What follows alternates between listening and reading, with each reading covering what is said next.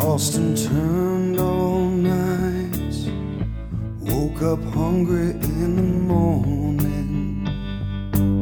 Social media has provided me an opportunity just to put thoughts out. And so I've been able to write a lot of essays and columns the past few years, and that really was the instigator of the second book, And Else.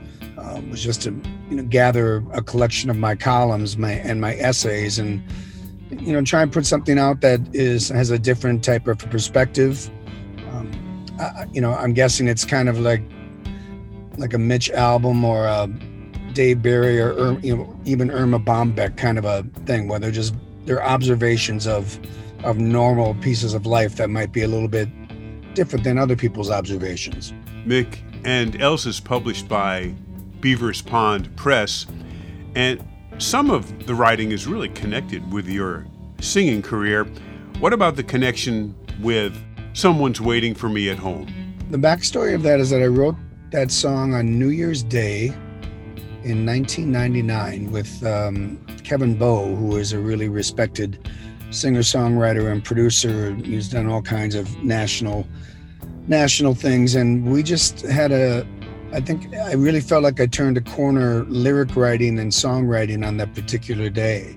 I remember driving home from that writing session feeling like things had just changed. I felt like I was better, thought the songs had more depth, and I hadn't really written anything of that nature prior to that time. So I was really excited, even just for the demo that we did, that I really thought something was special about it.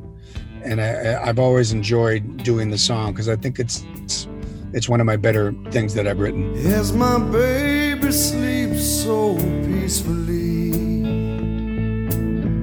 something stirring inside.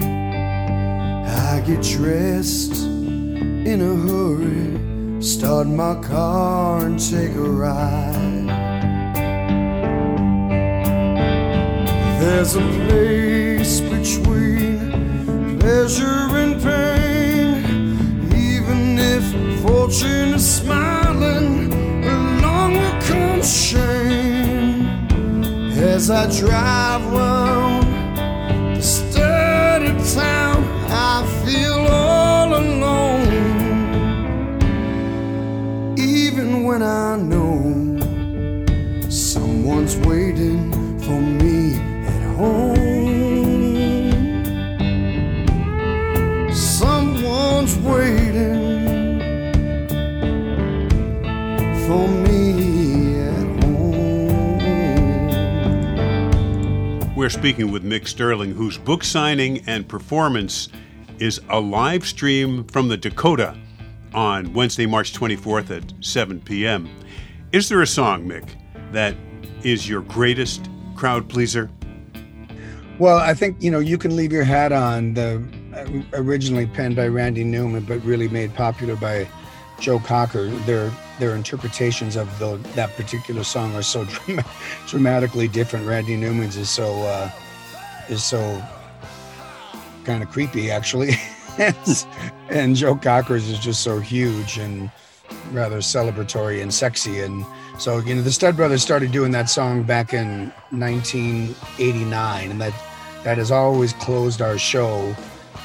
Because it just made such a huge connection with people. So that is the one song that when that band gets together, we absolutely must do that song. And it still sounds terrific after all these years. And I still enjoy doing it because it's a great song.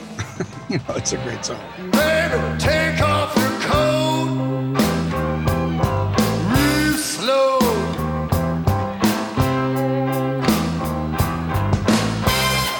Baby, take off your shoes.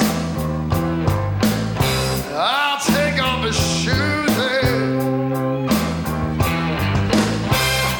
Baby, take off your dress. Yes, yes, yes.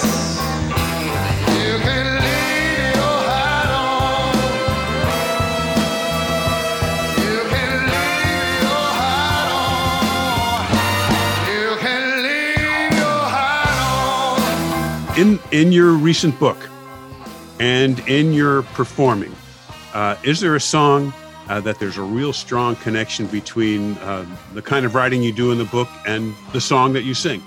Yeah, I mean, there's a, And Else is filled with short essays about all types of things, and a few of them are about kind of being awkward teenage moments, and it's very funny, and it's just it's an odd thing that just actually happened in my life, and there's a song that I recorded in 2006 called "The Biblical Sense," which is about two teenagers that fall in love at a church camp.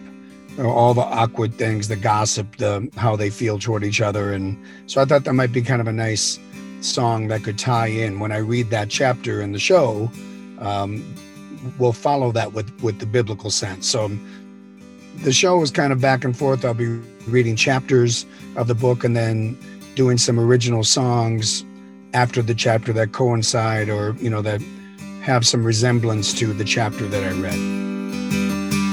Young Ricky and Janice, they never had a prayer.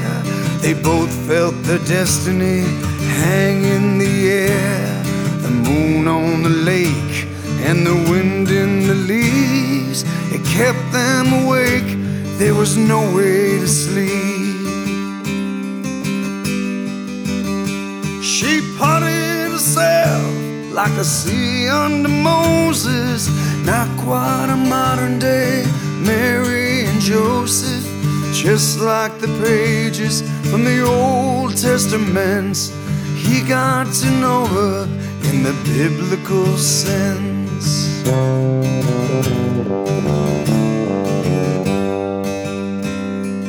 Mick Sterling will sign copies of his new book, And Else, as well as perform at a live show that is also streamed at the Dakota in Minneapolis, 7 p.m. Wednesday, March 24th. For information about the show and all things Mick Sterling, the address is micksterlingpresents.com. This program is made possible by the Minnesota Arts and Cultural Heritage Fund. Phil Nussbaum speaking. Not quite a modern day Mary and Joseph, but just like the pages from the Old Testament, they knew each other in the biblical sense. Yeah, they fell in love in the biblical sense.